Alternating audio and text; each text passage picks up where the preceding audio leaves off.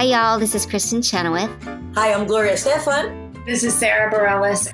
Hi, I'm Patti LuPone. This is Lin-Manuel Miranda. You're listening to the Broadway Podcast Network.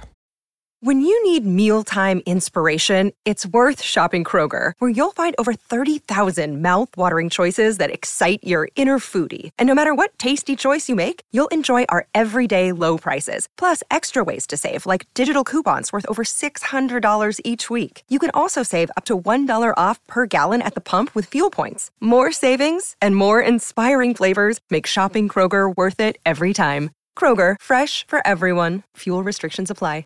Hello, it is Ryan, and we could all use an extra bright spot in our day, couldn't we? Just to make up for things like sitting in traffic, doing the dishes, counting your steps, you know, all the mundane stuff. That is why I'm such a big fan of Chumba Casino. Chumba Casino has all your favorite social casino-style games that you can play for free anytime, anywhere with daily bonuses. That should brighten your day a little.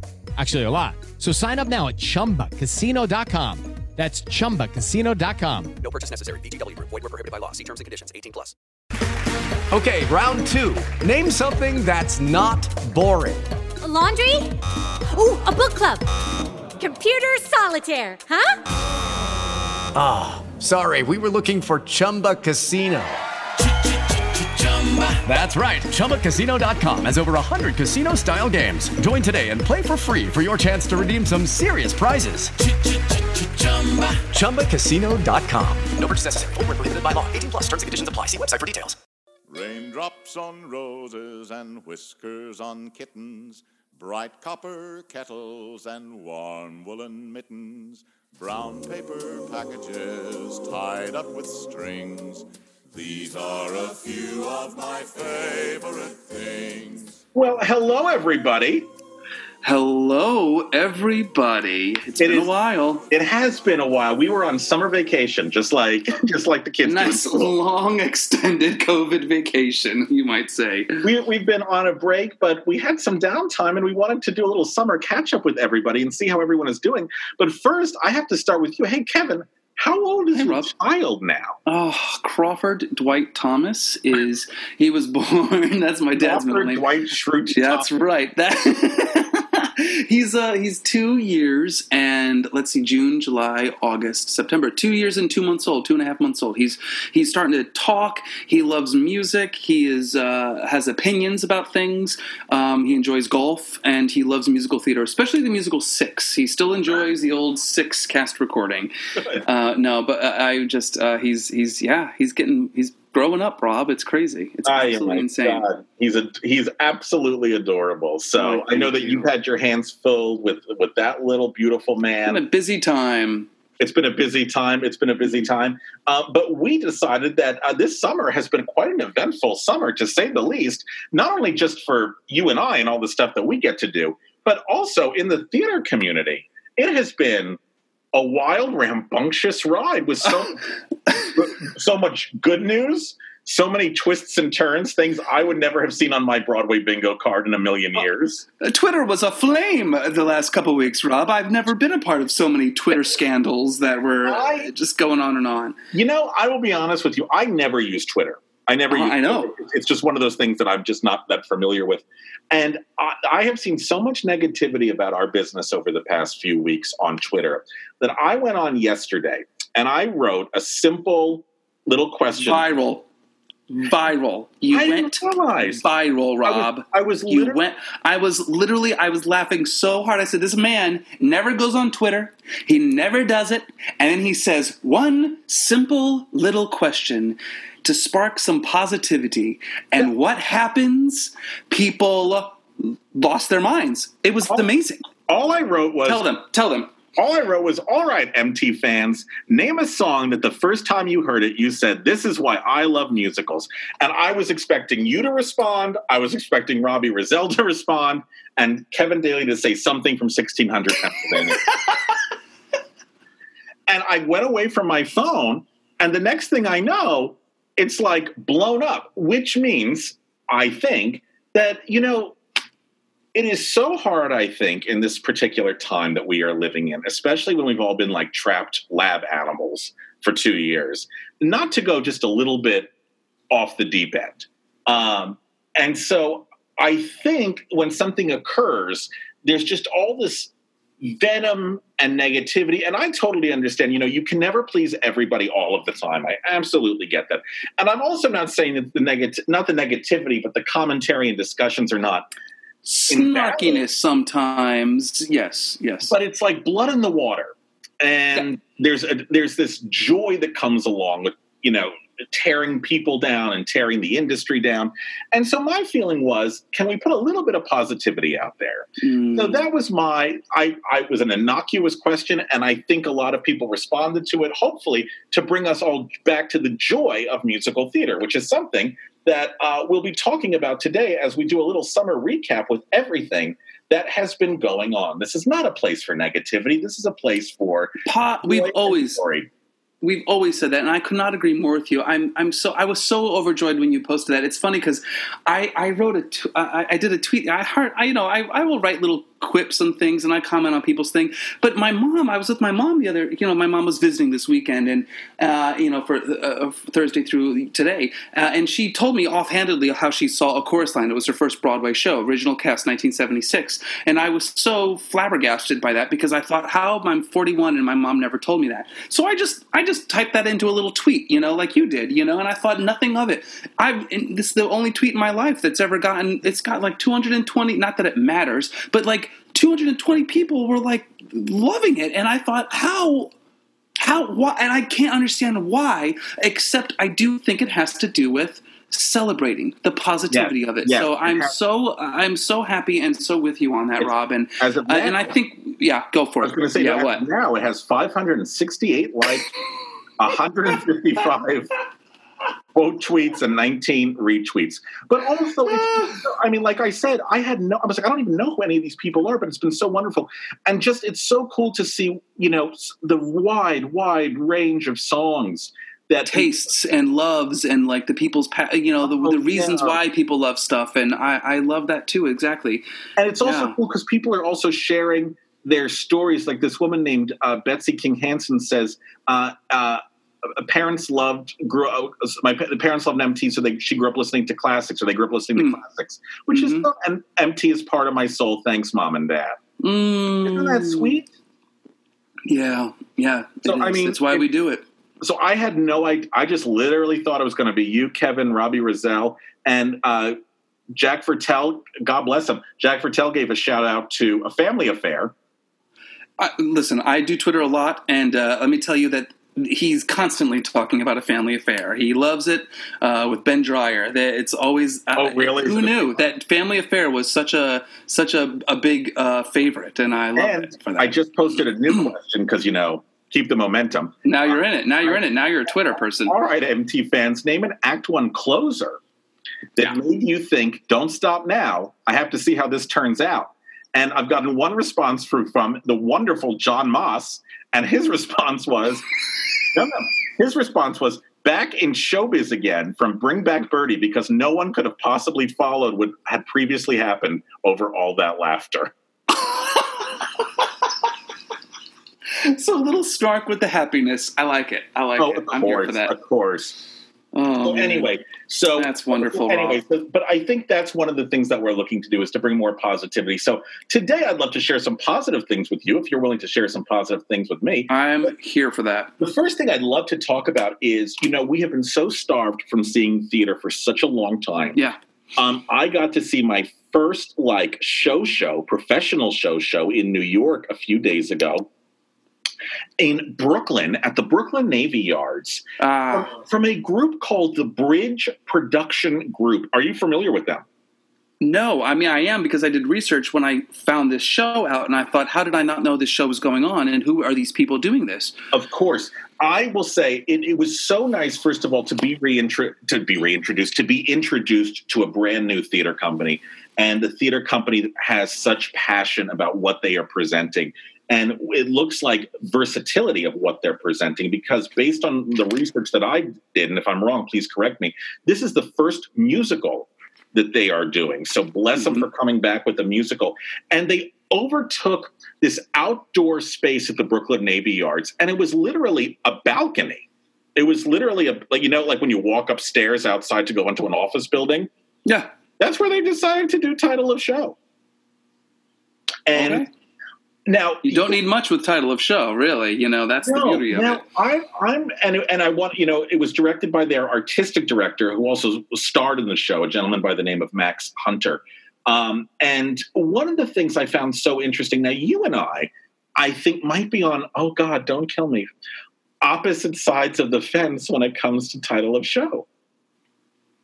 I have long been a fan of Title of Show. I used to watch the Title of Show show. Listeners, do you remember this? The web series that Hunter and Jeff did, with Heidi and Susan. And it was like the early days of the World Wide Web. I can't believe I just said that, but it was like an early YouTube series. I don't even know if it was probably on YouTube, but it was a series in the aughts that was about them talking about the show and all that. Yeah, Rob, I love Title of Show. It's I'm a big fan. But tell me, were you a big fan of this before you saw the show for this production? I'm going to give you full disclosure. I have seen this show many, many times. I have never. I did not see it on Broadway. I did not see the original production, so I can't talk to that.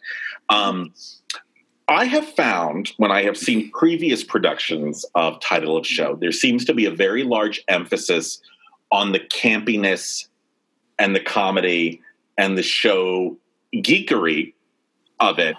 And then by the time you get to the end of the show, when everyone's heart is breaking, and we're now talking about artistic compromise, you kind of get confused because you go that you've shifted the tone on me so drastically.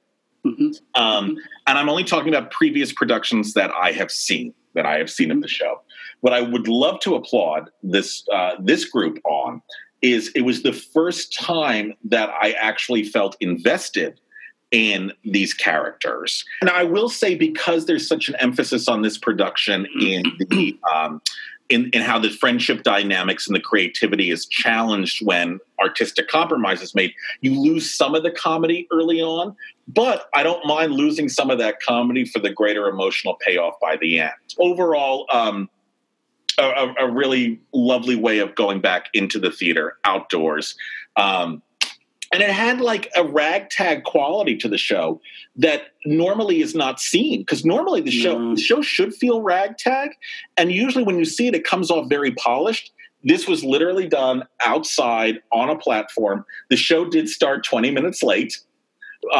So it took us a while to get into the show because our butts were a little tired.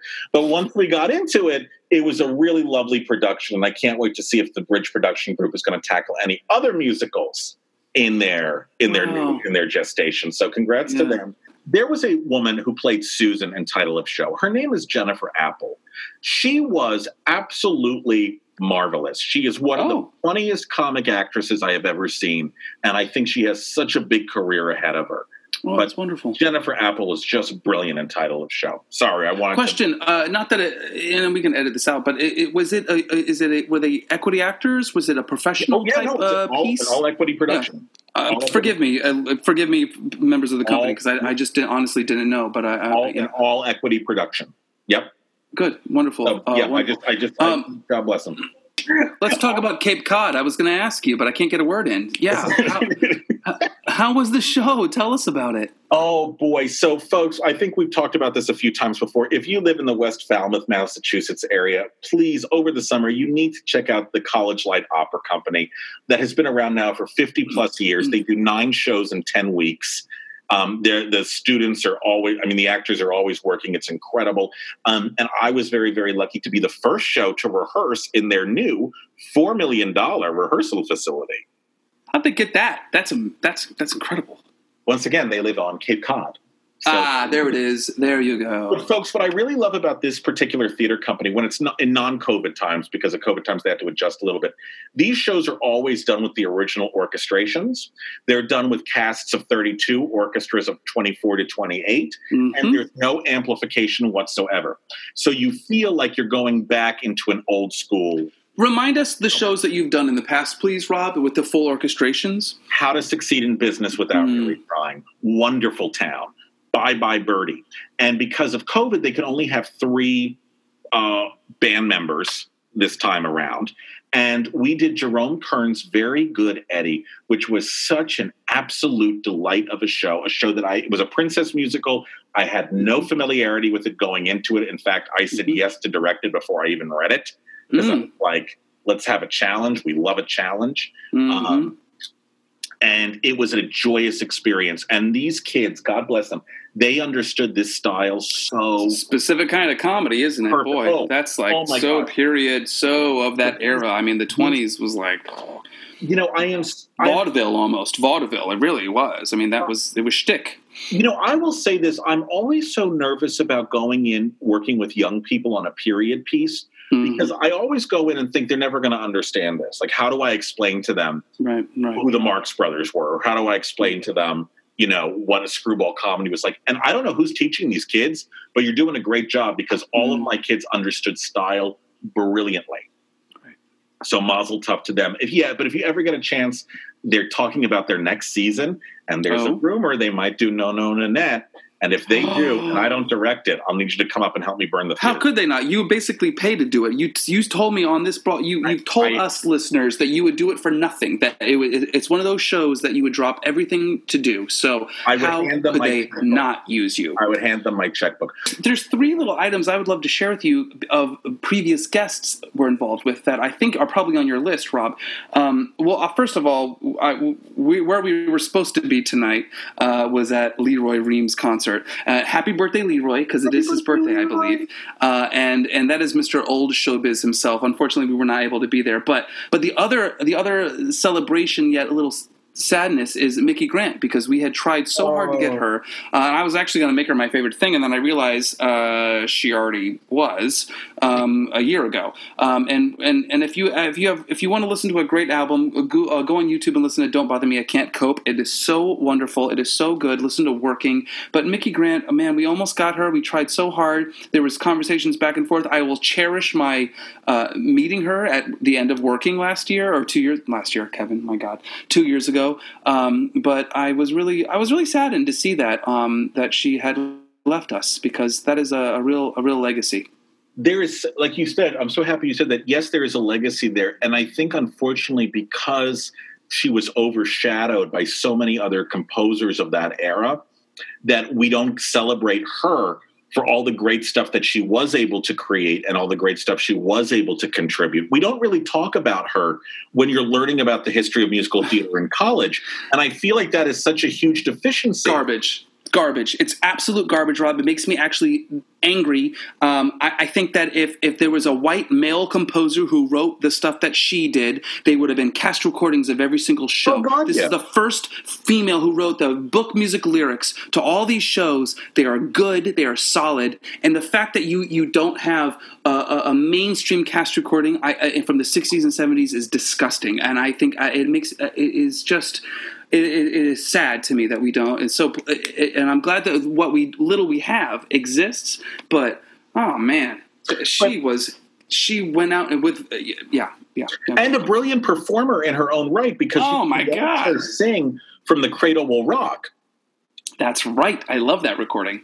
So, and there's some YouTube clips of that as well. Like Kevin was saying, we made phone contact with her, and unfortunately, she just was not up to doing an interview with us. But thank God we got to meet her. We got to get a compliment from her when we did Working at 50 Below. So yes, I'm happy that you mentioned her, and I think we should all listen to some Mickey Grant music this week. What about, speaking of other, legends that I feel like when I watched the PBS documentary Beyond the Golden Age, Rob, even though all the interviews are about 15 years old, it felt like every single person on there was someone who we had talked to, including the great late Rick McKay, who was the producer and the interviewer. And if you would like a little insight on what he went through in order to create this documentary, we lost him a couple years ago, unexpectedly, I think in his sleep. Way unexpected. And he had plans for a part 2 and 3. Now,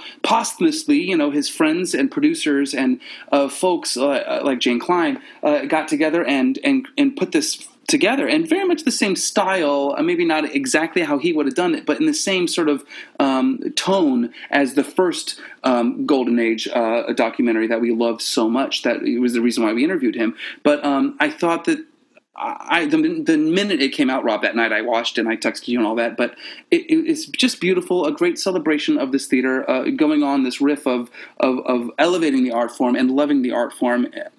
It is just a pure celebration of that. And it was nice to see Michelle Peacock, since we'll never hear her interview.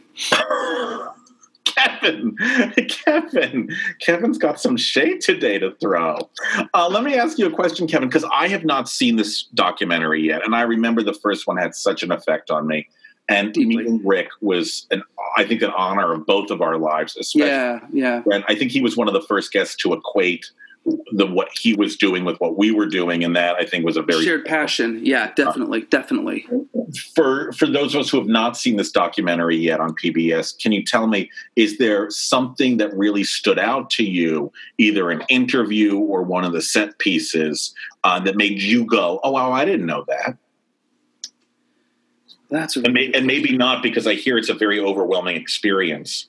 Well, it went a lot of directions. Like the chorus line stuff we knew. I mean, because we've talked to so many of those people. I was sort of tongue in cheek with I don't know if we can talk about Peacock, but like, that information, like that world, we heard about that. But it was, for me, more, Rob, it was to see a lot of people that aren't with us anymore and to see them talk about things. And I'm always fascinated when I hear stories that you and I have heard from the people that we've interviewed, but then I hear the same story from another set of another point of view. So I guess that was more, to me, what was interesting was like, the more you invest in learning the history of what we do, because you and I hope I can say that we're both kind of historians, and like when you hear those histories spoken again in another point of view, I love that. And so I love getting more context and like sort of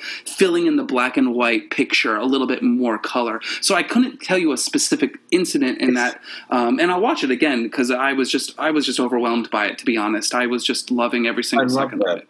I mean, it's like a Rashomon. Like we know there's one event, and then you hear it from 9. How do you see it? How do you see? Yes, exactly. Well, I will see what I want to see. I see what I want to see. Yeah. The Rashomon of musicals.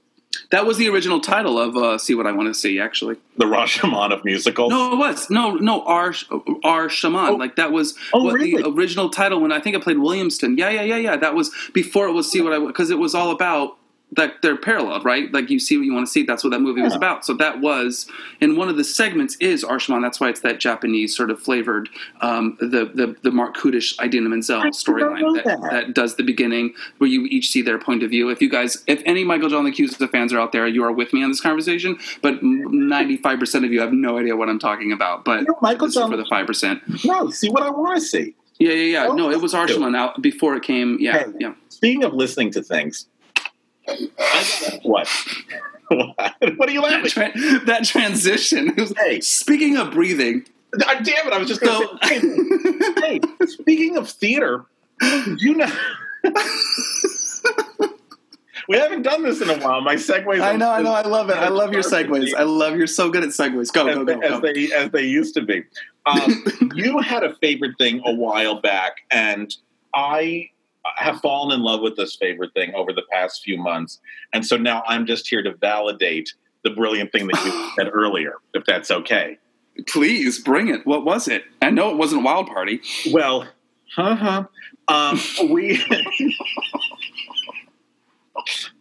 a student at Penn State's doing that for their thesis, and I was like, oh. Have fun. Go.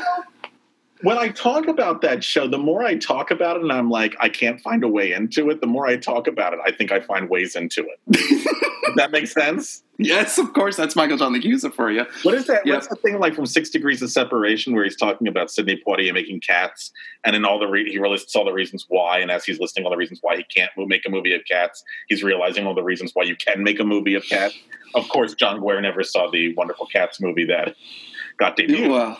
Epic. So that would have been a different conversation. Sounds of Broadway. Sounds of Broadway. Love you for that, Rob, because it's my daily listen, and I'm glad you're giving a shout out right now. I really am. For the past couple of months, one of the reasons why we haven't been around this summer is I've been working on a couple of projects out in Los Angeles, which means there's a lot of driving time in Los Angeles, which means I have to listen to something. And I decided on one of the commutes, I'll listen to Sounds of Broadway as per Mr. Thomas's suggestion. Kevin, do you want to tell everyone what Sounds of Broadway is before I start? As a thing, I love you. As a reminder, you guys, Sounds of Broadway, it's very rare and kind of really special. Stu Brown, in his basement in, I think, Connecticut, is a passion project. Stu just loves show tunes so much. And by day, he has a good living. But by night and by late night, he does a radio station, an internet radio station. And so at any time of the day, I can't say the word Alexa because then it'll go off, but you can tell your smart device or your anything. There's even an app. There's literally an app called Sounds of Broadway. And what it is just a radio station that does shuffle of shows. But you guys, it's not just like the same Carousel cast recording you've heard 1,000 times. The other day, he did a song from Doonesbury, the musical. It was like, One Long Night. And I thought, oh my God, I cannot believe that you're doing Doonesbury. It's the most rare stuff. But then he'll do themes, and you're going to talk about that in a minute, Rob. But it's an app and a radio station that you can it's where, if you don't know what to listen to, because I often feel this way, because I think I get overwhelmed because there's so many cast recordings to listen to and you don't have that much time. I just want someone to pick it for me. Well, Stu picks it for you 24 hours a day, 7 days a week. And it's like a radio show where after 10 songs, he'll be like, and that was Kwamina, blah, blah, blah, blah. And he'll give you the little, just like a radio program would. And it's just special. Okay, thank you, Rob. Go. No, I'm going to tell you here, folks, do the playlist for right now. Recently played Being Alive from Company. Great. What a Guy, The Goodbye Girl. Lovers on Christmas Eve from I Love My Wife. Over Here from Over Here. The Nervous Set. Weekend Shopping. I love Nervous Set. Greenwich Village, USA. Times Are Hard for Dreamers from Amelie. Rex, Away From You. The Happy Time. Unprodigal Daughter from Jagged Little Pill. That is a hodgepodge if I ever heard one. Rob, that's incredible. I mean, we all love Ben Platt, but you will not hear Waving Through a Window every hour on the hour. Nope. I mean, and there's so many songs where I'll be driving and going, what is this from? Me too. I'm sorry, my son's crying, but me too. I will listen. I often listen in the morning because I want Crawford to, speaking of the son, I want him to hear, other, fun stuff. So I'll put it on Alexa and I like every other song. And I think, I don't want to toot our own horns, but I think you and I know a lot of show tunes. I think I play a lot of them. I play the piano. I would say 1 out of 5 songs that go on, I have to open up the app and be like, what is this? How have I never heard of this? Cindy, I forgot that those songs were on there, and what did he play? What's the one with the duck? Scrambled. Yes, he played something from that with Jim Walton. Who knew? Yeah. So and he's also converted a lot of vinyl stuff. That's what I mean. Exactly. The stuff Doonesbury is not on CD. You can only listen to that on vinyl. There's a lot of, and recently he's been in a Cry for Us All phase because that's been playing a lot on there. And you go, where else would you get this? Where else would you get this? Pretty Bell. He played some Pretty Bell the other day. I love that. Yeah, played Pretty Bell. Maybe when they revive Pretty Bell, they can get Beanie Feldstein to be in that. See, let's talk about Beanie Feldstein. Brilliant casting. Absolutely brilliant casting. People are so brilliant. I mean, I don't know if she's got the pipes, but brilliant. I mean, brilliant casting. Because I went on a Barbra Streisand kick recently because I saw this interview that she did with Zane Lowe. She released Release Me 2, so another album of songs that were in the vault, as it were. So in other words, she wanted to make more money and then release some songs. And there's songs, I listened to the album. They're fine. But the interview that she did with Zane, I think Zane Lowe, he's from, I think, Australia or New Zealand, forgive me. But it was one of the most in-depth interviews I've ever seen, Rob, of her. And she described her process. She described what it was like to, when she did a Funny Girl and when she did all that. But she talked about how it wasn't about the singing for her. It was about the acting. She really wanted to tell the story. She always wanted to be an actress. But she also knew that she could sing, so she would use that and like throw it out there. But then I listened to Funny Girl the other day. It's an insanely difficult part to sing. So I don't. Does Beanie sing? Does she sing that like that? Do you know? Obviously, she must because She must. I don't think they. I can't wait. I would assume so. I remember. I can't wait. Dolly, but I don't remember if she sang anything in Dolly. I know. But this brilliant. Is a multi-billion dollar production. I am sure that they've said, "Hey, can you?" Brilliant casting, brilliant idea. She's She's so on it, and I'm so glad that in the midst of her career, that she's decided to spend, almost a year doing a Broadway show. Yeah. When you could be making, because she just came out with another movie and she's doing lots of stuff. And I just think you're not Hugh Jackman, who's like sort of getting over the hill a little bit when it comes to the action hero. So why not play Harold Hill? Like, Beanie, thank you. Thank you for gracing Broadway with your talent and with your gifts, because we need it and we love it. And Funny Girl deserves you. No, I'm so excited to see her do it. It's not a choice that I would have thought about in a million years. And I'm so happy that that's the way they're going with it. So, and no matter what, I'm just excited to see Funny Girl come back to Broadway. It's listening to it again with a new set of ears. It was like just really listening to it. It's brilliant. And Bob Merrill, man, some of those lyrics are really incredible. I still stand by my statement I've been saying since the beginning, that Julie Stein was really as good as the collaborators that he had with him, that they forced him to be better. I really believe that. Julie Stein was kind of little from the late 50s to the 70s, even the 90s. He was kind of all over the place a little bit, but when he had the right collaborator, it was just solid, incredible, beautiful, specific work. People, the music that makes me dance. I mean, the pastiche songs, like Cornet Man, Rat-tat-tat, all these that are, and me, I'm so obsessed with the vaudeville era. He had to kind of emulate that, but also make it popular sounding for the 60s, which is no small feat, because you have to kind of juggle both at this. You have to make it a Ziegfeld song and also, make it a 1960s musical. And I thought it was very effective. And I'm excited. I hope the orchestrations are redone and hold up to that style, that sound, because, it's not a Barbra Streisand musical. It's a Fanny Brice musical. So it has, the sound still, I think, has to be of that era, and I'm excited to hear that era again on Broadway today. I miss that, and I think that'll be really fun to see what audiences think of it as well. Me too. I'm very excited to see. Either way, I'm just excited to be introduced to it. And I'll be honest with you, when they announced first it was going to be Lauren Ambrose and then Leah Michele, both times I was like, oh, interesting. And this is one where I was like, I'm very excited to see where this one goes. So I'm looking forward to it. Definitely. Also, I think, besides Funny Girl coming out this way, we also, I think, have, I don't know if over in London, Cinderella opened. I know, with David Zippel and Angela Weber. And it's getting great reviews. Angela Weber finally has a really, really, really solid lyricist. It's exciting. It's really, You didn't think Tim Rice was solid? You didn't think T.S. Eliot was solid? He's solid in the bank and he's all that. But as far as really smart, inventive lyrics, I think David Zippel is really special. Old Possum's Book of Poems?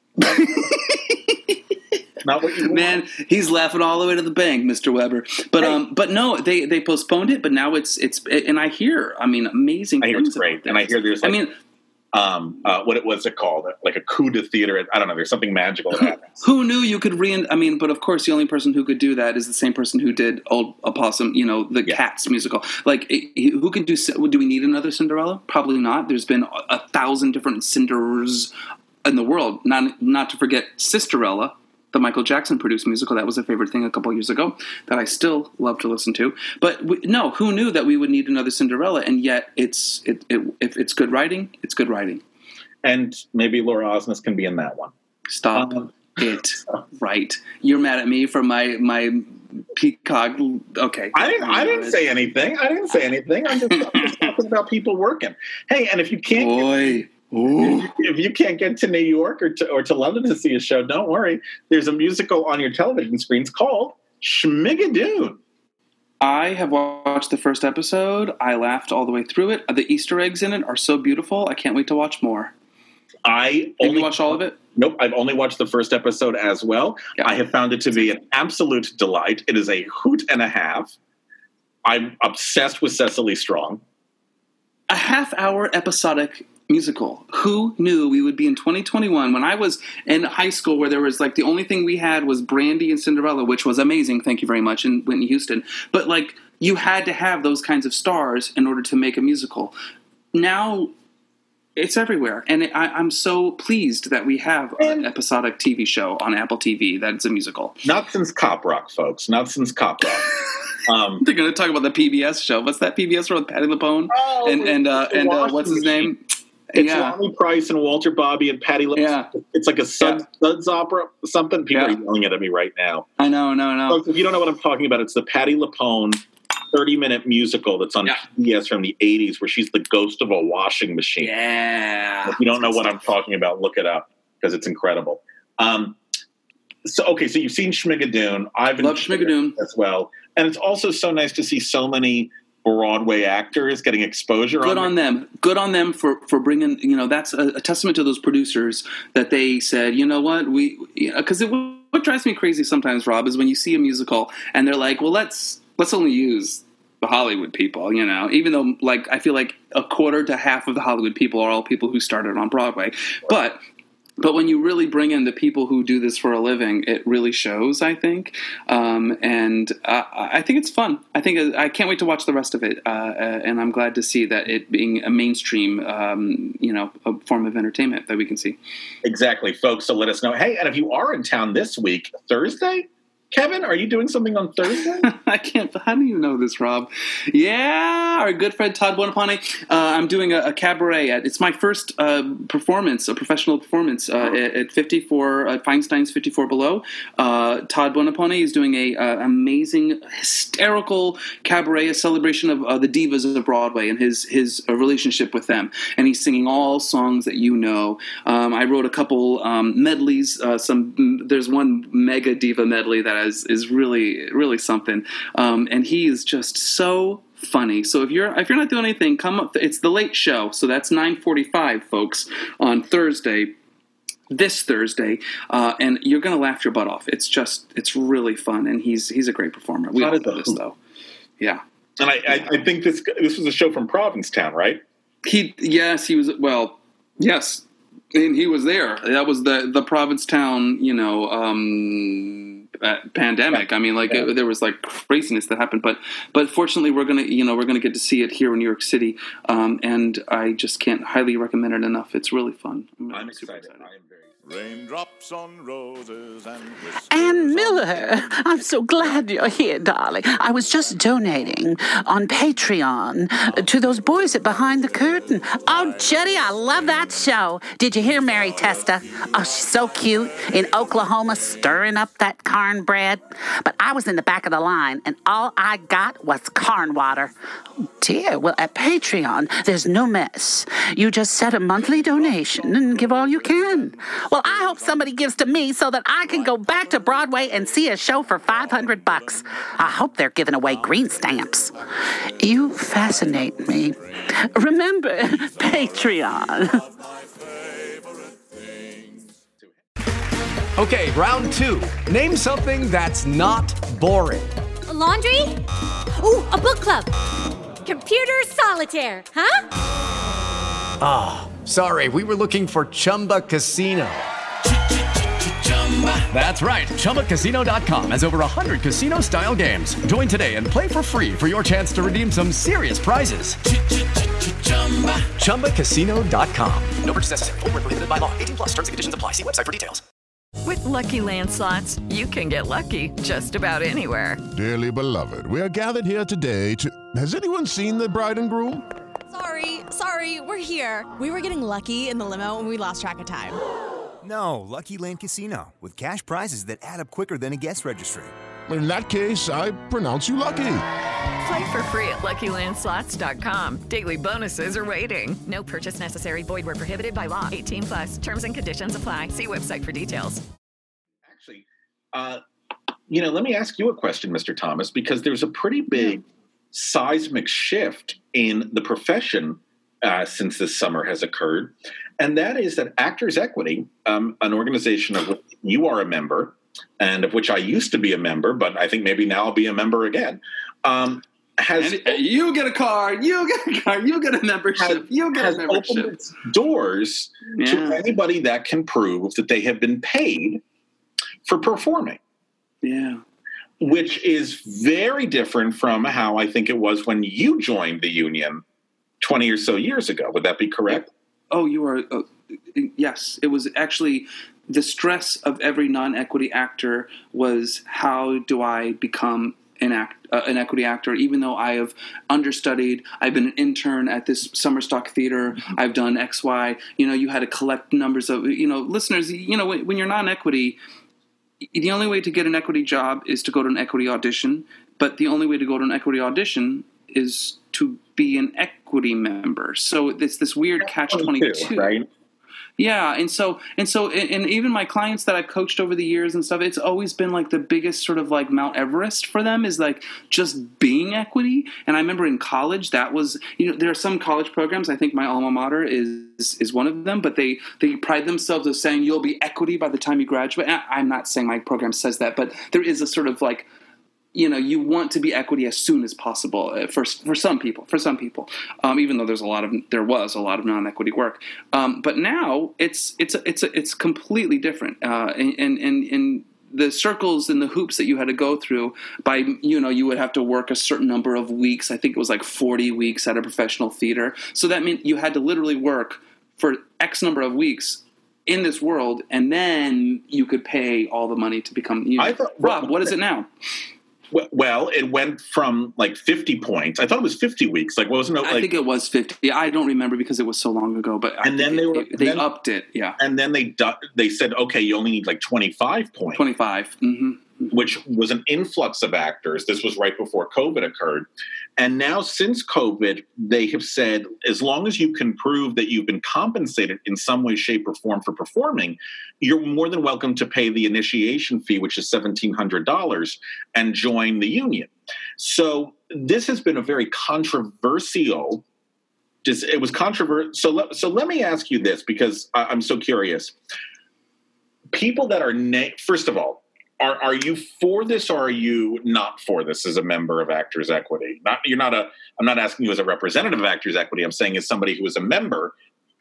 What are your thoughts on this? It's complicated. I think it's very complicated. I don't think you can have it's complicated. I don't think it's like a real black and white kind of thing, because at the same time, I want my union to be strong. I want my union to be able to stand for us. If you're an actor in Actors Equity right now, you guys know this, but our union is not the strongest union of all the unions. Our union, we joke about our union all the time, and part of that problem is the financials. Part of it is just the fact that actors can be replaced and all of those kinds of things. So I want our union to stay afloat, and I think that they lost a lot of money. Like there is not a lot there. How do you have a union when there's no acting jobs being had? So how do you have any influx of money? Yeah. At the same time, I coach a lot of people who are professionals in every sense of the word.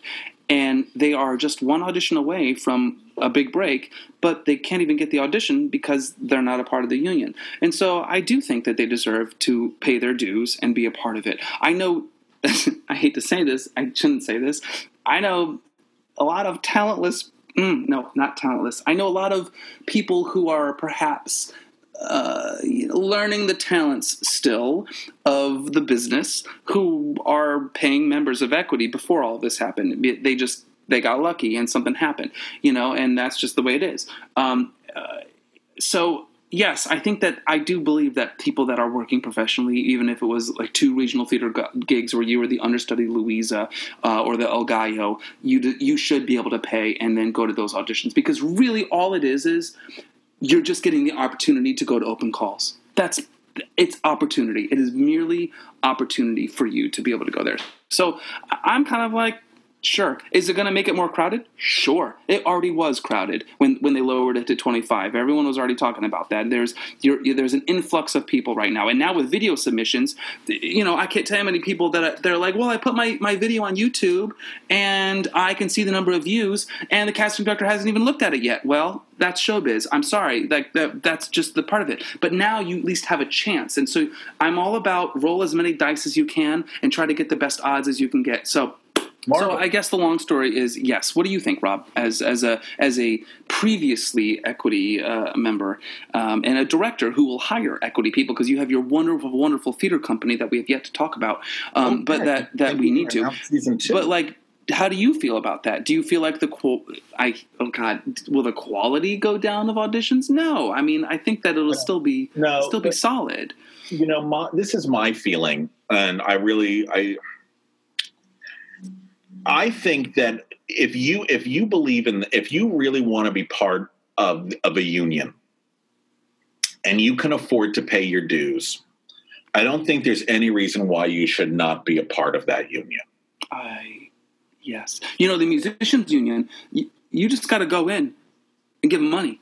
And then you're in the musicians union. Like that's it. But I genuinely believe that. And it drives me crazy that so many actors for so long had to figure out, like you were saying, how do I get this? How do I get that? How do I get this? And also, I just want to say, going off of what you were saying, and this is not any shade towards Actors Equity because I was a former member and I will be rejoining now that I can rejoin without a problem. I'll be rejoining because I believe in unions.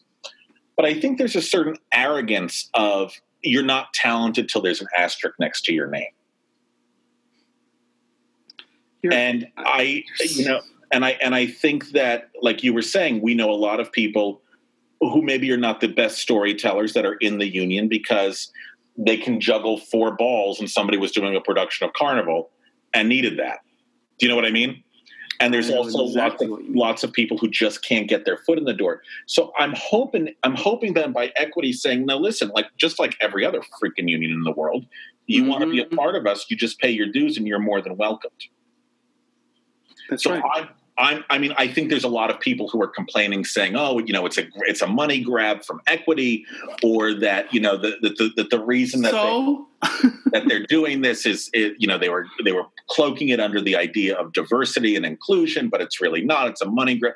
I think at the end of the day, you have to say to yourself, is this getting, regardless of motivation, is it getting more people protected, and is it getting more people to be part of a union so there's strength in numbers of storytelling? And the answer on that is yes. It makes no difference if you're equity or non-equity when you walk into the audition room. I've always tried to tell students and our colleagues absolutely that if you're right for the part, they're going to give you the equity contract if you're not equity. So everyone's equity now. So now our union is going to be stronger, and now we're going to fight even harder. And the people who aren't going to work are still not going to work. Like, absolutely. I mean, I don't know what to say that. Like, I feel like that's the ugly truth, but it is. It doesn't change really that much because if you fight for it, if you really want it that bad, you're going to go for it. You're going to do everything you can to get in that room, and you're going to fight as hard as you can and train as hard as you can and not give up till you make it. So, yeah, good. Now some people are going to be one step closer, and now other people aren't going to be. They're going to spend some time doing it, think they can, and they won't.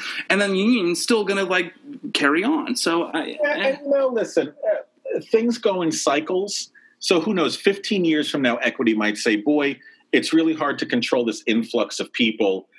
You need to now work 50." We might go back to it at some point, but at least for now, it's bringing people in, and I think that's important. I give them credit I give them credit, to be honest, for taking a risk. And equity has always been kind of like, okay, I guess we'll do this. They've always been a little tentative about certain decisions, and I really give them credit for really going for something and being inclusive. And the influx of people is going to be a lot of young people, a lot of people.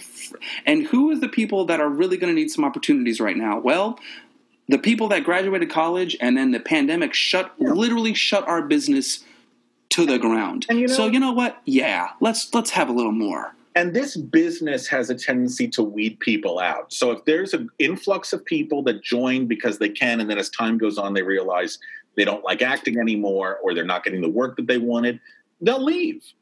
Fine, they'll leave. But I don't think there's any reason to prohibit individuals from joining a union as long as they have the dues required. And the dues required in this case, it seems, is $1,700. So as long as you've got your $1,700, you can be protected, because actors need to be protected more. It was bad before COVID, but now it's getting worse. You're exactly right. I think as many people that can be protected, because if you're in a non-equity, and I do a lot of non-equity theater, and I love doing it because, like you, I do not see a difference between the asterisk to me means nothing in terms of quality. So, which actually, I'm so happy that you mentioned my theater company, because we put the new season up on the website. So when we haven't, what is it? We haven't made an official announcement yet, folks. It's been on the website. So if you're interested, we're going to start with in February. We open February 10th of 2022, and we will be starting with a class act, which was the show that closed on opening night because of COVID. So sad. Opening was supposed to be at 7:30. At 4:30, they said, "Hey, don't come in, but don't worry, it'll only be 2 weeks." And 2 years later, we're finally getting to do the show. So we're going to start with a class act, which I will say is just, it's, in my opinion, I think it's just a beautiful production. And I'm so proud. You're directing it, right, Rob? I'm directing it, yeah. Yeah. And it was written by our former guest, Lonnie Price, which is great. And then our second show of the season will be a show that has not been done in New York in quite some time. And it's just a chance to make every single person in New York laugh, I hope, and put a smile on their face. And that is the great 1980s musical, A Day in Hollywood, A Night in the Ukraine. A Day in Hollywood, A Night in the Ukraine. Tony winner? It did not. It didn't win Best Musical. Didn't somebody win? I thought somebody won a Tony Award. I think won, or Priscilla Lopez won. Yeah, for it. I think. Please forgive me. I should know that. But former guest David Garrison was in it, and Groucho Marx. So David, if you're listening, come back, take your old role. And so our second show will be A Day in like George S. Irving. Yeah, A Day in Hollywood, A Night in the Ukraine. And then the third show I'm excited about, because the third show is going to be a show that closed out of town, never came to Broadway, has been in New York at the York Theater and a couple of other theaters, but I'm excited to dive into it. And that is Stephen Schwartz and Joe Stein's The Baker's Wife. Amazing. Which features the great song Meadowlark, as well as Proud Lady and other. Where's the warmth? It's gorgeous, gorgeous score. Lush. The fact that Stephen Schwartz did like Pippin, and then he did, Godspell, Pippin, and then he was like, here you go. What? It's so smart and deep and mature. And, and you can listen to Carol Demas's interview with us. She talks, so she was the original before Patty came and it was like, bye. But it was fraught, the out of town, it was not without its troubles, but those of us who love the musical theater, we love it. It's a cult favorite. It's definitely a cult favorite. I'm so glad that you were able to do that, Rob. That is just a really solid season. Thank you. And so, and we're going to be announcing all of this, but also it's important to let people know that after every performance, there will be a talkback of some sort with either original cast members or current cast members. So every show will have an event associated with it. And ideally on our dark nights when we're not performing, which will be like, I think Mondays, Tuesdays, and Wednesdays, we're looking to do lectures, programming, concerts, all in celebration of musical theater. So that's all. It's on our website, so I don't feel like I'm telling tales out of school. But, we all hope that you'll be able to join us for our second season, which we're calling it, season 2, year 3, because it's been such a weird time for all of us. And we need it. That's exactly the kind of material we need right now. Is these kinds of shows, Rob? So and we're also at the same time Encores is performing, and Kill Two Birds with One Stone, and their season is epically good. It's the Tap Dance Kid, which I'm with Dule Hill. I love him. And then they're doing The Life that Billy Porter's directing with former guest Chuck Cooper in it. And then they're going to do this all-star Into the Woods. Wild. Did you see that? Sarah Bareilles, Christian Borle. I mean, come on. Get out of here. I was going to buy season tickets, and I never thought to do that before. And I don't know, folks, because the York had their flooding. I don't know if they're doing Mufti at that time either. So I'm hoping they'll be able to figure out something. I wonder how they're doing. Yeah, I haven't even thought about that. Please come and see the great stuff that Encores is doing, and hopefully the great stuff that the Spotlight Theater Company is doing. Rob, will you please give us your website address, please? Because I forgot it, and so I think I need to be reminded. www.j2spotlightnyc.com. That's j2spotlightnyc.com. Yes, and 2 as in the number 2. Mm-hmm. Good. And I'll post it in the info description. Season tickets will go on sale in October. Then individual ticket sales will be in November. That is the game. Can't wait to get mine. I can't wait. And in the meantime, I have to do another shameless plug for myself if I'm more than welcome to do so. And you better. Our show. You always. I love when you brag. Starting September 7th, I am launching a new podcast. A podcast that is this the 4th one?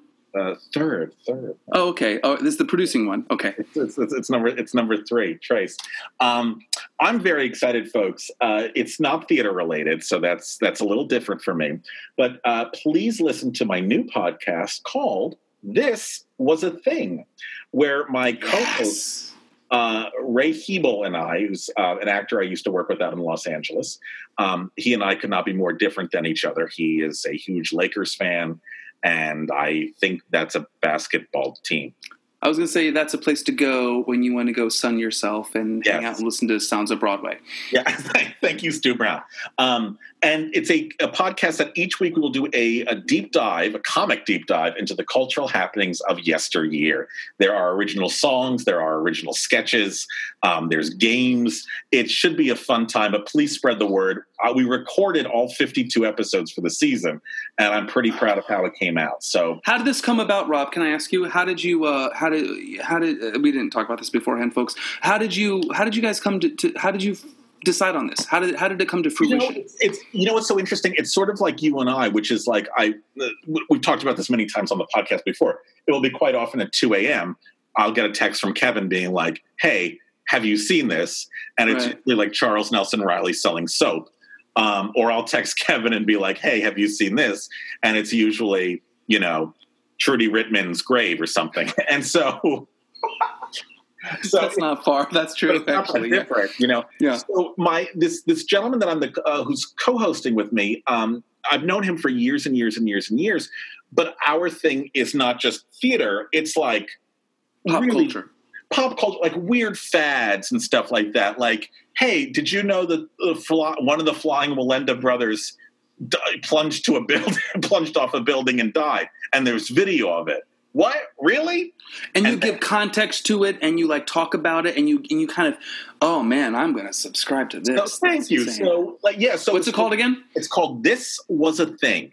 And so what we do is, we in the 52 episodes that we've recorded for the first year, there's only one theatrical thing. Can you guess what it is? Spider-Man. Oh my God, you're so close though. It's so in that vein. You're so close. I don't know. Carrie. Oh, nice. Yeah. But no, and it talks like for our first episode is the history of Jazzercise.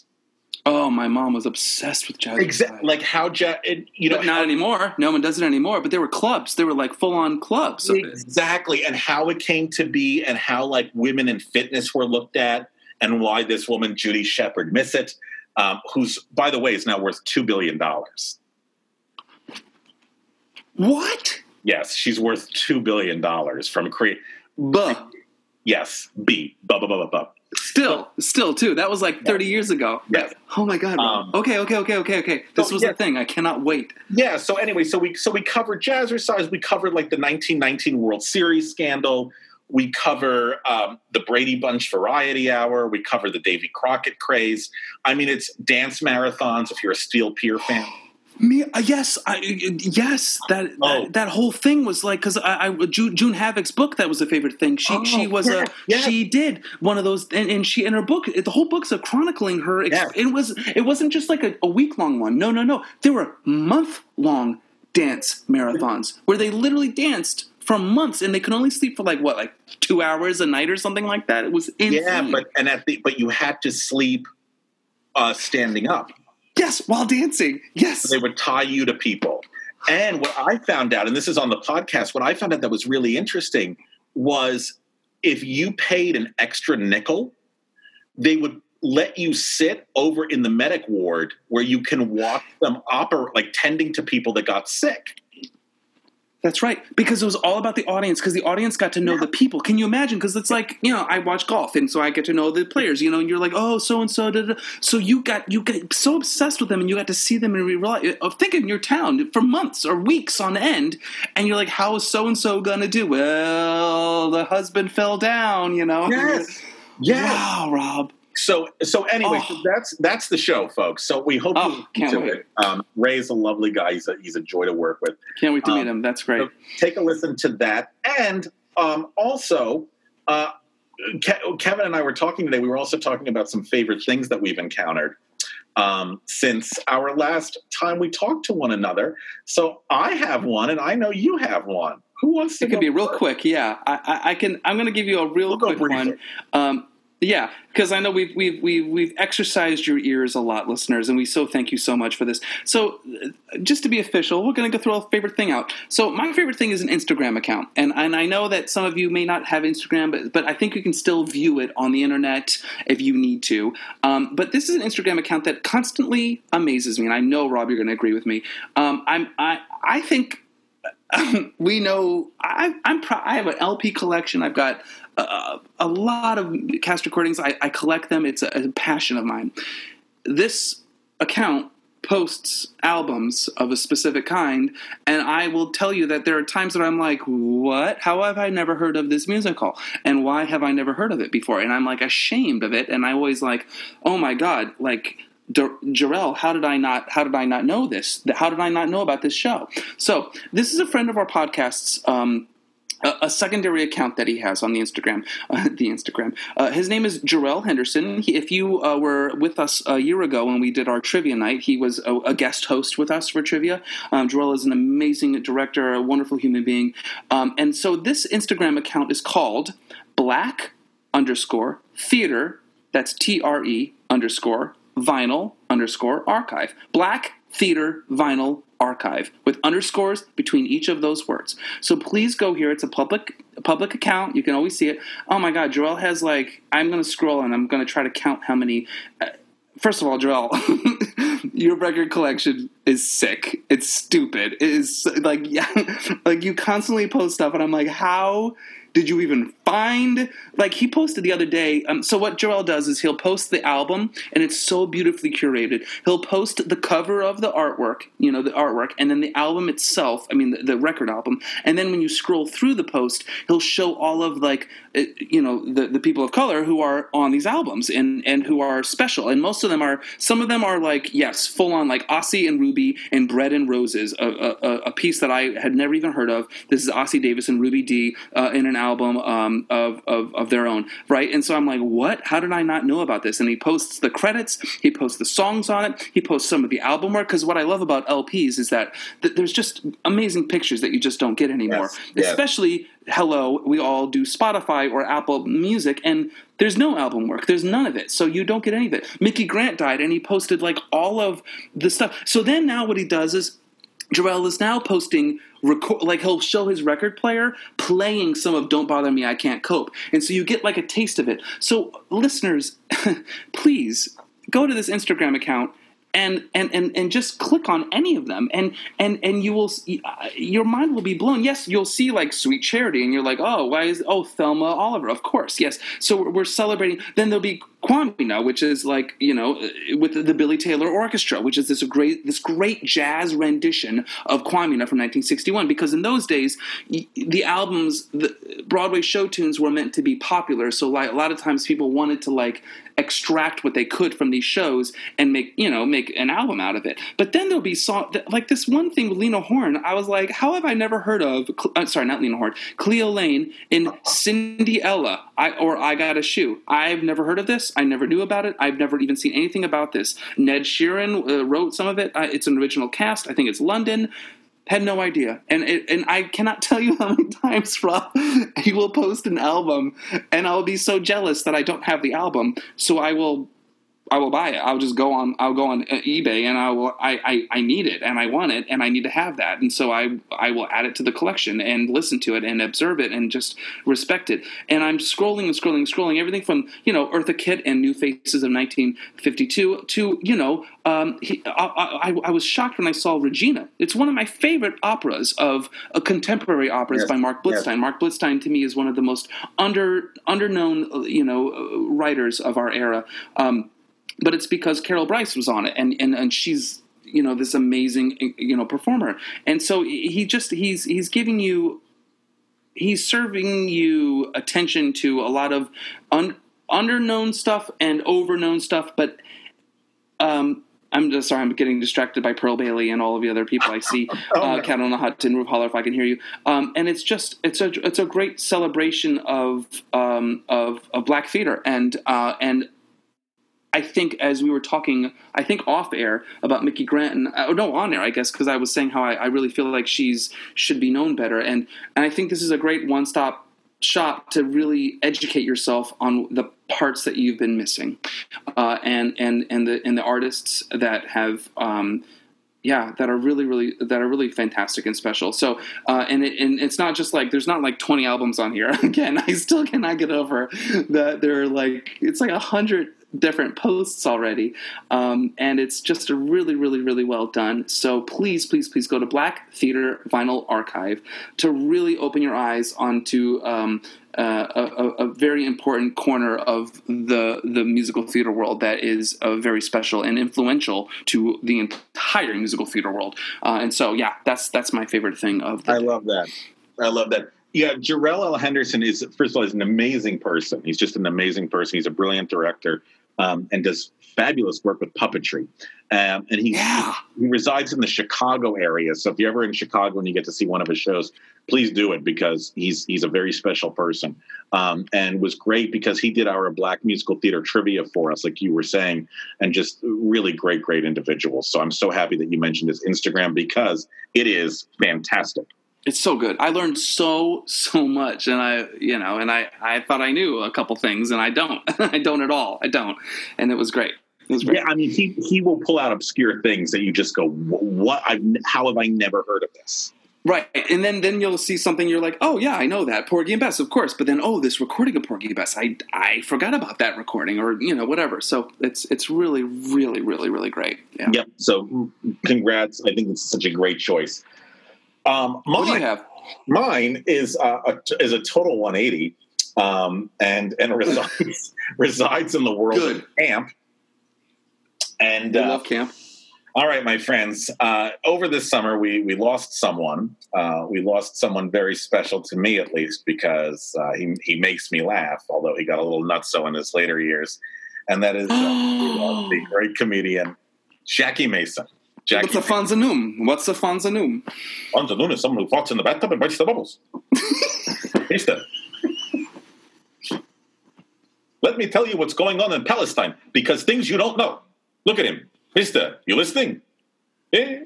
Thank you. That was my Jackie Mason impression. I hope he was not without controversy, but he was specific, and he knew what his humor was. He knew exactly what his humor was. Everyone lives adjacent to Beverly Hills. Where do you live? 90 miles this way. Mister, you laughing? You see, they can't help. You're killing it. You're doing such a good job. It's so good. We saw, like, when we were doing interviews all the time at Shetler Studios, I felt like we saw him every other week. I mean, it was like 57th and 7th. 57th and Broadway. There's Jackie. There's the red hair. Sitting at Applejack Diner. That picture you posted of him when... I remember I actually got to meet him once at Route 66, which is, I think, like on 56th or 57th and 10th. And 10th, right? Oh, yeah. The restaurant like nobody goes into.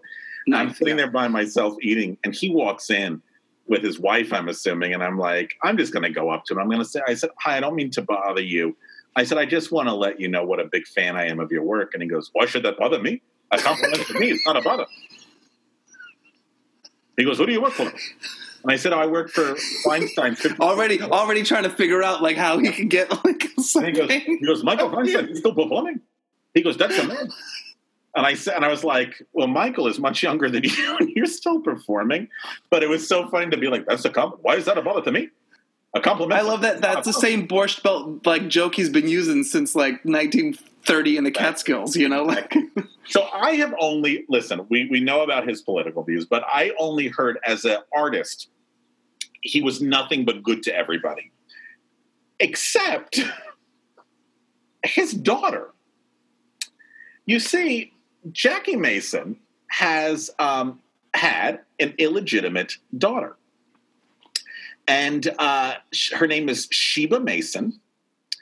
And she played her mother in the mom's autobiographical musical called Both Sides of a Famous Love Affair, the Jackie Mason musical.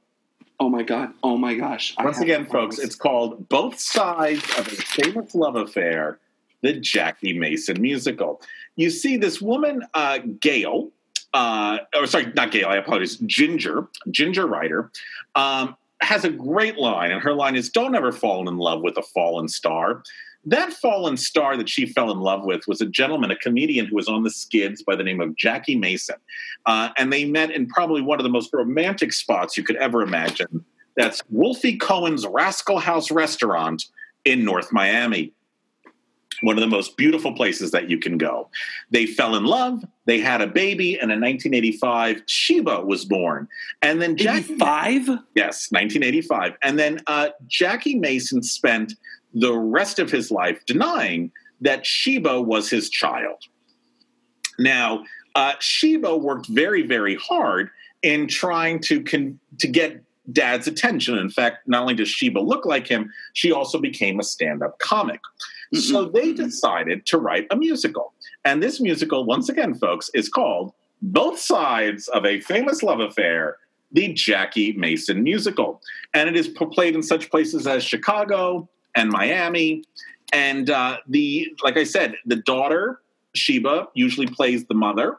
And then different actors will come in and play Jackie Mason. Now, Kevin, folks, you're going to have to forgive me for a second because this might not register for you, but it'll register for Kevin. So, Kevin, I started to watch some songs from this, and I'm like, boy, that guy Jackie Mason, the one playing him, looks really familiar. Kevin, do you know who that is? Wait, who? What do you mean?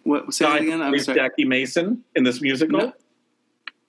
No, who is it? Kevin, his name is Ian Werrell. And Kevin, he's the sound designer for all the NYFA musicals we've done. What? Look at Ian. Are you the sound guy from New York Film Academy that does all the musicals we've done? You know, the real nice, quiet, sweet man. He's Jackie Mason in these musicals.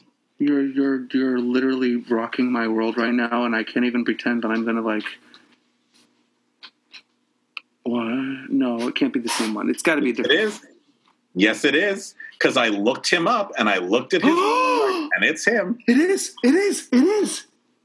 Oh my God, Rob. How's that for you? How did I never know this? How? I've worked with him on like 7 different shows. I just did a show with him 4 months ago. Rob, I just thought he was a sound designer. I didn't know he was. Oh my God. Too. Right. I am speechless. I know this is shocking for you guys, but I am completely oh my God, Rob. Oh my God, that explains why he does all the sound work. Oh my God. He looks like him too, like a younger, like the oh my God. I got a lot to talk about him when we do another show again. Ask him. I'd like to ask him about this. But folks, there's some wonderful... How has he never brought this up? I think if you watch, you'll figure out. You really, you said you were going to sneak attack me, and this was really, this was truly something that I'm like shocked by. Now, folks, for those of you that don't, remember, folks, Jackie Mason had a very interesting life, which was he was a very popular comedian, and he had an altercation with Ed Sullivan in the 1960s, which Ed Sullivan accused him of giving Jackie Mason giving him the middle finger on the air during a broadcast. It was not true. It was misconstrued. But because of that, Jackie Mason was blacklisted for a number of years and could not get any work. He appeared in The Jerk, he appeared in History of the World, and was playing, dive comedy clubs until he did a show on Broadway in 1986 called Jackie Mason, The World According to Me, which ended up being one of the most brilliant one-person shows ever to grace the Broadway stage. He was given a special Tony Award for it, and that rebounded his career. So in that period of when he's not successful is when he met Ginger and when he had Sheba and, I don't want to give any more away because it's all musicalized. But there's a wonderful song about that Ed Sullivan experience I was talking about because my story is not great in mere words. It's better in the song The Finger, which is from the great musical Both Sides of a Famous Love Affair, the Jackie Mason musical. So that it's the website, folks, is thejackiemason.musical.com. So I just want to tell you that that's where you can go to check it out. Yes, that is exactly where you can go to check it out. But please don't forget, folks, that the full title is Both Sides of a Famous Love Affair, the Jackie Mason musical. And I just want to read you some of the reviews that came out here. A magnificent undiscovered gem with a talented ensemble cast and inspiring, well-written music. I saw the show the last time it had a run in New York, and I became a big fan of the music. And that's from the iconic critic, Dr. Thomas Robert Stevens, from his online edition of Applause, Applause. And you know what they say, if you don't get a good review from Applause, Applause, why do you even bother running? I think this is one of the most amazing favorite things that you've ever delivered, Rob. I am just completely flabbergasted by it, to be honest. I had no idea. It was at the Davenport for a little bit, and I'm pretty sure there were some legal battles. You think? Yeah. During this. My goodness. But I encourage you folks, like I said, it's celebrating Jackie Mason. I know one time on here, I did his music video. If you remember, he did a music video called Amor that I think was written by Paul Jabara. Yes. Oh my God, Rachel Lily Rosenblum. Yeah, right. Wasn't that Paul Jabara? Yeah. So that's mine, folks. Take a look at that Jackie Mason. Ooh, Rob. Wow. And give yourself love. Obviously, there's lots of other things that I could have chosen that I found. Like, for example, I just found some sketches in color of Charles Nelson Riley and Nancy Walker doing sketches on the Ed Sullivan Show. Oh, and fantastic. It's so fun to see. And someone also recently posted this. It's Betty Davis and Burt Lahr doing one of their sketches from Two on the Aisle. And it's so nice to see. I mean, there's lots of stuff that we can cover. I mean, there's so many wonderful books and television shows and musicals, but I just thought it might be fun to explore Jackie Mason and both sides of a famous love affair. Well, the Jackie Mason musical. I know what I'm doing tonight. And I think we should both reach out to Ian and say, how come you never mentioned this? I will be. Thank you very much. And it should also be noted that Jackie Mason did take a paternity test because he said that Sheba was not his daughter, and it was 99.9% accurate, to which Jackie Mason said, well, what about the 0.1%?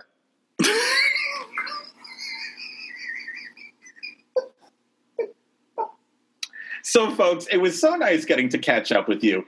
Let us know your thoughts. We talked about a lot of stuff that we didn't, and like I said, we're not even going to talk about the stuff that's making the industry go crazy on one another. certain individuals. You can go on Twitter for that, and we'll see you there as well. You can go on Twitter for all that stuff. And now Rob's on Twitter, so now you're going to see him as well. So, let us know what you think, though, please. We ain't touching it with a 10-foot pole. Let's keep it positive. So we are keeping it positive. All right, my friends, if you can on Thursday, go see Kevin and Tub Onapane at Feinstein's 54 below. If you get a chance to see something else that the Bridge Production Group does for Title of Show, go do that. Next summer, come see me, hopefully, at the College Light Opera Company. And pretty soon, get yourself some season tickets to the J2 Spotlight Music Company. I'm going to. That's that. And subscribe to my new podcast, This Was a Thing. I'm sure we'll come back with guests pretty soon. I think so, and we'll do some more favorite things too. Yeah, now that everything's revving back up again. Yes, I miss you, and it's fun to do this. It was so nice to see you. Hopefully, everyone enjoyed getting to reconnect. But we'd love to hear from all of you. Okay, we'll see you soon. Adios, my friends. Bye, everybody. Bye. Raindrops on roses and whiskers on kittens. Bright copper kettles and warm woolen mittens, brown paper packages tied up with strings. These are a few of my favorite things. Hi, I'm Ray Hebel. And I'm Rob Schneider. And on September 7th, we will be launching our new podcast, This Was a Thing, a podcast that will dive deep into the cultural happenings of yesteryear. Now, you might know Ray from The Most Popular Girls in School and True TV's Dr. Havoc's Diary. And you might know Rob from his other podcasts, Behind the Curtain, Broadway's Living Legends, and Gay Card Revoked. But we know each other from a chance meeting at Sandals Resort in 2002. In between Mai Tais and beach cornhole, we discovered we had an affinity for crazy, culturally insignificant things from the past. The things that people wanted to forget, we wanted to remember. That's right, Rob. Every Tuesday we are going to serve you a delicious heaping helping of nostalgia with a side of sass. And guac, but the guac will cost you extra. You see, we have searched, scoured, and sought out the greatest cultural happenings from the past few centuries, and we want to share what we learned with you. We will cover movies. Who's your favorite Batman villain? I'd say George Clooney's Batnips are probably my favorite Batman villain. Television. Was America ready to see Mike Brady dancing? Broadway. Yes, they actually did make a musical of Stephen King's Carrie, and yes, there was a song where the cast actually chanted, "Kill the pig." Oh, wow. Music. Now, why would the Beach Boys' Mike Love say, "Don't fuck with the formula"? True crime. So apparently Lana Turner confessed to her hairdresser that she killed Johnny Stompanato and that her daughter took the rep. Can you imagine being that hairdresser? "Excuse me, Miss Sweater Girl, what did you say to me? We can set that permanent wave later, Mary. The only thing I want to be a witness to are those split ends." Fashion. Suddenly, because of Davy Crockett, raccoon tail soared from 25 cents a pound to $8 a pound. I can't afford that. Personalities. So, yes, apparently there is a rich little sex tape. What do you think is on that rich little sex tape? If Jimmy Stewart was going to go down on you, it might sound a little something like this. Toys. The Cabbage Patch riots of 1983 is unlike anything we have ever seen. Politics. Now get this. When William Henry Harrison died, nobody knew if John Tyler was actually the president. What? Tech. Like the person I probably connected with the most during high school was MySpace Top, so I get it. Trends. Yes, I am a bald man, and yes, I will explain how Rachel Green got her sun-kissed highlights, so please stop laughing at me. You just want sun-kissed. So join us on Tuesday, September 7th, when we launch the first season of This Was a Thing, available anywhere you get your podcast. And to get a jump start on all the nostalgic things we will be covering, head over to our Twitter and Instagram at This Was a Thing Pod, or our Facebook at This Was a Thing Podcast, and follow us. This Was a Thing, September 7th. Check us out. Check you out. Oh!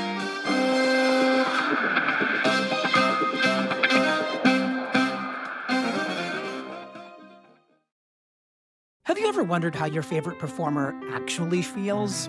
Well, here's your chance.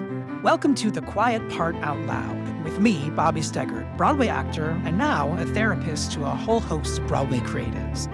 Part interview, part therapy, this is not your typical podcast.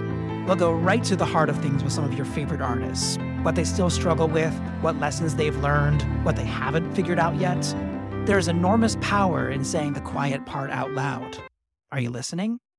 Hey, it's Leslie Odom Jr. here on the Broadway Podcast Network to tell you about the Rise Theater Directory, a program of Maestro Music. Rise is a national online resource designed to connect and empower backstage and administrative and creative theater professionals from underrepresented backgrounds. If you work or aspire to work in the theater community, this can help you find your next project. And if you hire theater professionals, search the Rise Theater Directory to find your next team. Create your profile now and get more information by visiting risetheater.org. That's theater with an RERISETHEATRE.org, because only together we rise.